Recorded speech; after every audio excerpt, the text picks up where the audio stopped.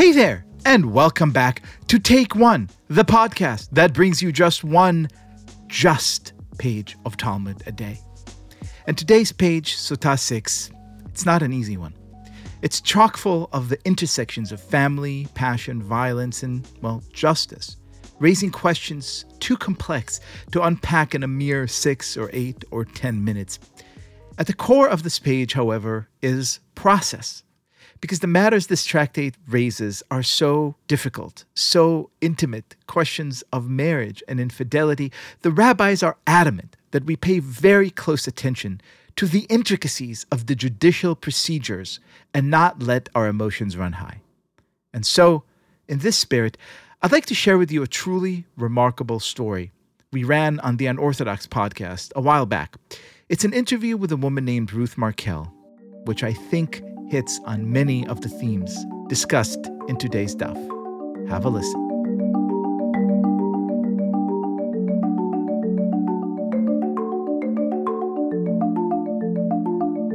Ruth Markel is our Jew of the week. Her son, Dan Markel, was an attorney and a law professor in Florida who was murdered in 2014. You may have heard about her case on the popular true crime podcast, Over My Dead Body, which is really quite terrific. I've listened to every second of it. The first season of the show told the story of Dan Markel and Wendy Adelson's marriage, their acrimonious divorce and custody battle, and Markel's subsequent murder. Evidence ultimately emerged that allegedly linked Wendy's family to the convicted hitmen. Dan's mother, Ruth Markel, became deeply involved with the case and as an advocate for grandparent visitation rights, which she details in her book, The Unveiling, A Mother's Reflection on Murder, Grief, and Trial Life. We had the great privilege of talking with Ruth Markel.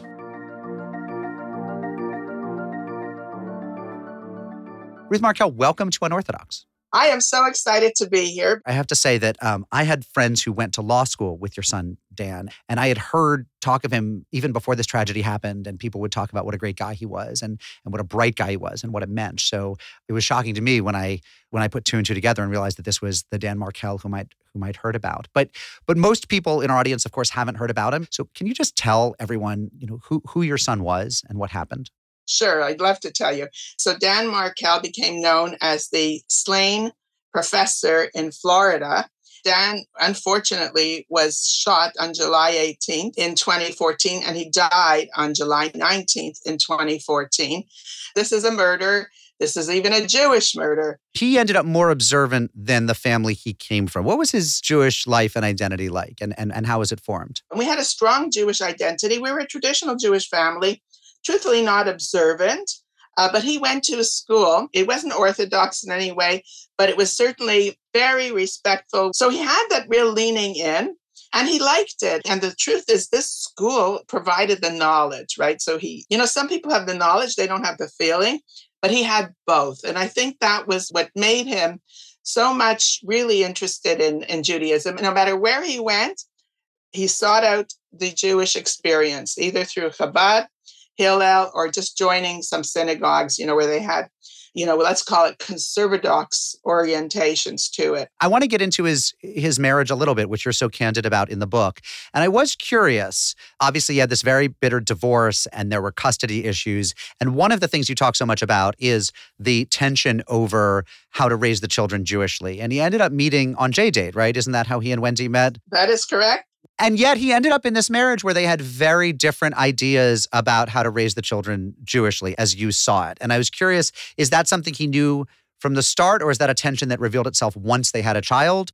No, actually, there was a lot of agreement between Dan and Wendy in terms of when they first met. Danny was very much into going to all these Shabbatons, running around to any place there was a Friday night service. And it was pretty much Dan running to synagogue on Saturday mornings and observing more the holidays, like let's say he would not work initially on Sukkot and the things of that nature, but it was fairly easy. And they did decide, now this was the whole point, they decided they would bring up the children kosher. This is where the conflict starts a little bit later. So when Wendy and Dan had daycare experiences, Wendy also initially brought, let's say, tofu hot dogs, falafel, different things. It was Donna when she was there on long visits. Your daughter-in-law's mother, yeah. Right, correct. And she told the school, straightforward, just give the kids the regular hot dogs. So we start to see this disruption. And then in addition to that, they were visiting very frequently. And let's say the kids finished a soccer practice, they took them to McDonald's for cheeseburgers.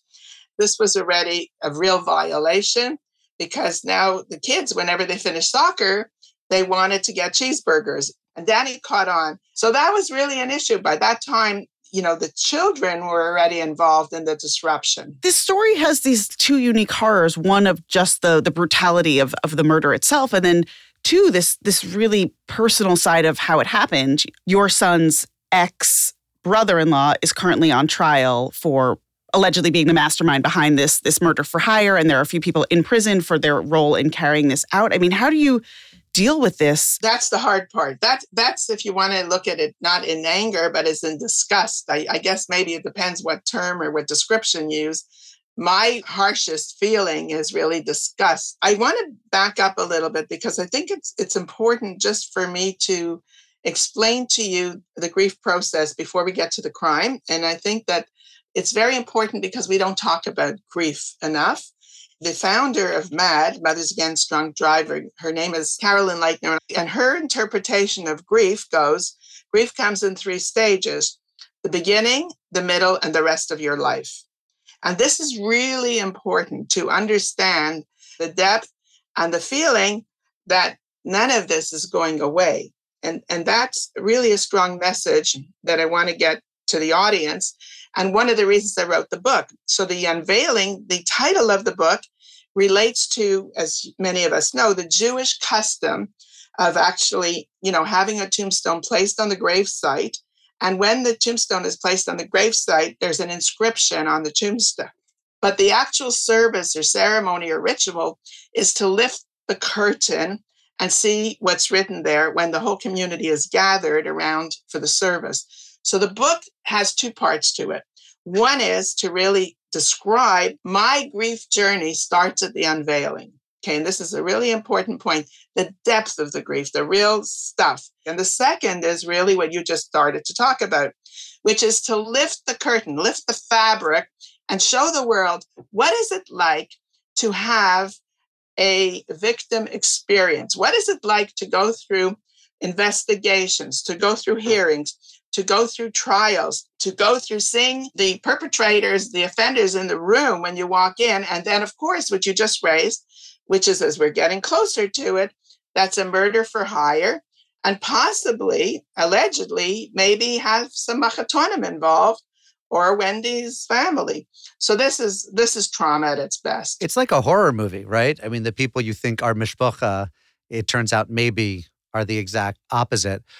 I'm curious, you talk about how it's going to be not just that the grief is there the rest of your life, but also you being hauled into courtrooms to talk to juries who have to decide on the penalty phase of a trial and the victim statements. And of course, answering media requests like ours. And obviously, you want to get the word out. You do want to talk. But God willing, you have a lot of years left. Do you feel like the point will come, or are you nearing a point where you want to say, like, Ganuk, I don't want to set foot inside a courtroom. I don't want to talk to the media. I want to go swimming and read to my grandchildren and enough? Is there part of you that says that you will spend down your ability to want to do this? I think that would be a dream. I would love to, what I have to do, how I deal with it. I would love to say enough is enough, but here we are going now, April 24th, to more trials, starting now with Charlie Adelson, who is now the first family member to allegedly have participated in the crime. And that's your ex-daughter-in-law's brother. Brother, right. So even if I would like to say enough is enough, we haven't experienced enough is enough, or even possibly can't think that way. But I do think is I create any opportunities I have for myself as distractions. How do you cope is really the other issue when you know it's long-term and so forth. And I think that's the way I have to look at it. And one of the ways you would cope as a grandma is spending time with your grandchildren. And one of the plots of your book is that you are not being allowed to see Daniel's 2 boys as much as you would like, if at all. Can you talk a little bit about the what you call grandparental alienation piece of it? Yes, that's critical. So it's the first 2 years after the murder, 2014 to 2016, I was able to see the children. After the arrests, everything changed. And one of the things that changed was we had limits put on us on the grandchildren visitation. The bottom line, we were cut off from seeing the kids for 6 years. this was another trauma. This was just as hard for me, truthfully, the loss, because the children are alive. So you ask about anger or whatever. Now I'm sitting in a situation where I have living grandchildren, in addition to the loss of Dan, who was murdered.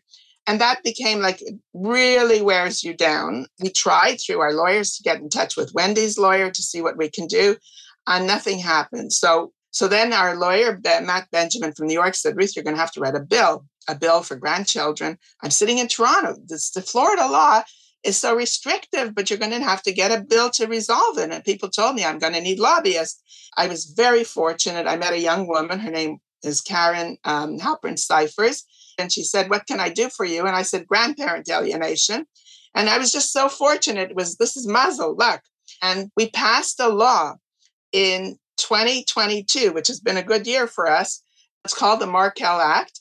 It's a bill that allows, when one spouse is dead and the other spouse, an ex-spouse, is considered criminally or civilly, has findings against them, and he's charged or convicted, that the grandparents have the right to go before the court and to see the children. And this provides a lot of protection to other grandparents as well.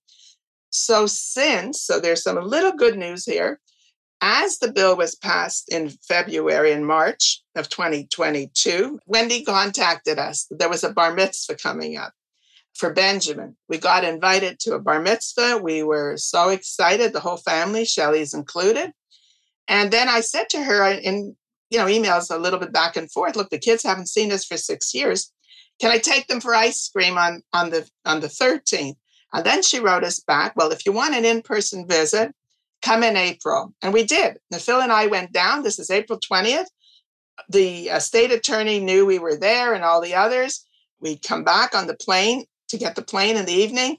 And April 20th is the visit. April 21st, 6 a.m., I get a call from the FBI. Charlie's arrested. So all in 24 hours, this great, significant, two big events, the grandchildren and the arrest. And then 3 days later, she disinvited us to the bar mitzvah. But this was the process she said wasn't safe. But you did see the grandkids. I did see the grandkids. And I also After 6 years. After 6 years. And I just saw them again, December 10th. Is there anything you wanted to talk about that we haven't talked about yet that I can prompt you to talk about? Yes. So I talked before about grief. And one of the things that I want to invite other people who have losses in your audience, which there are many, that how do you move a little bit from grief forward? I don't mean move on. You do have to find some meaning in your life. Otherwise, you'll be stuck. And I think that, we all know what post-traumatic stress is. I'm really now an advocate of post-traumatic growth and post-traumatic change. And now that I was successful with the grandparent alienation stuff, I'm moving on to the victim experience because nobody is talking about the victim-in-law. And my new thing, I just had the privilege of talking in Miami to all of the therapists and psychologists who worked with the Parkland families, and they just lost the death penalty. And so this is the place where my new messaging is, if anybody's working with somebody from trauma, from murder, you have to work with the criminal system as well. So the message for people who are working in therapy and trauma and healing have to understand, where is that person in the criminal system? Because what happened to those families, and rightly so, after the death penalty, any intervention that they made, it went down the drain because they're re-traumatized. Thank you so much for being our Jew of the Week. I just have to say, you must miss your son so much. Yes, this is a very hard dilemma, package, story, personal trauma. It is. But I thank you really for doing this. Like I said, there is still opportunities to not get stuck. And I think that's my most important message is there is still hope to not so much recover, but there is still really a lot of opportunity to do very positive things in your life. Ruth, I certainly see, talking to you, a great story of Jewish tragedy, but also listening to your story and seeing your compassion and your courage and your tenacity, a story of the best embodiment of everything that is beautiful and eternal about being Jewish, which is standing up for justice, no matter the consequences, and every day choosing life. Thank you so much for being our guest. Thank you. It's been my pleasure. Ruth Markel's book is The Unveiling, and the podcast about Dan Markel's murder is Over My Dead Body, Season 1.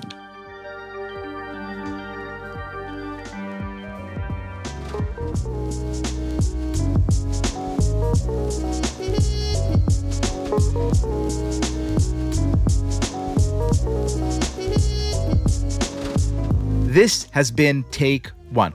If you enjoy the show, and I hope that you do, please go and rate and review us on Apple Podcasts or whatever platform you use to listen to podcasts, and get your Take One t-shirts and mugs at tabletstudios.com. Each week, we will be releasing new episodes Monday through Friday, covering the entire weekly portion of Daf Yomi. Take One is a Tablet Studios production. The show is hosted by me, Leah Leibowitz, and is produced and edited by Daron Risquet, Quinn Waller, and Ellie Blyer. Our team also includes Stephanie Butnick, Josh Cross, Robert Scaramuccia, Courtney Hazlett, Mark Oppenheimer, and Tanya Singer. For more information, go to tabletmag.com/take1. Subscribe to our newsletter at tabletm.ag/take1newsletter, or email us at takeone@tabletmag.com. You can find us on Twitter at take1dafyomi, or join our Facebook group by searching for Take One Podcast. I hope we have made your day a little more Talmudic.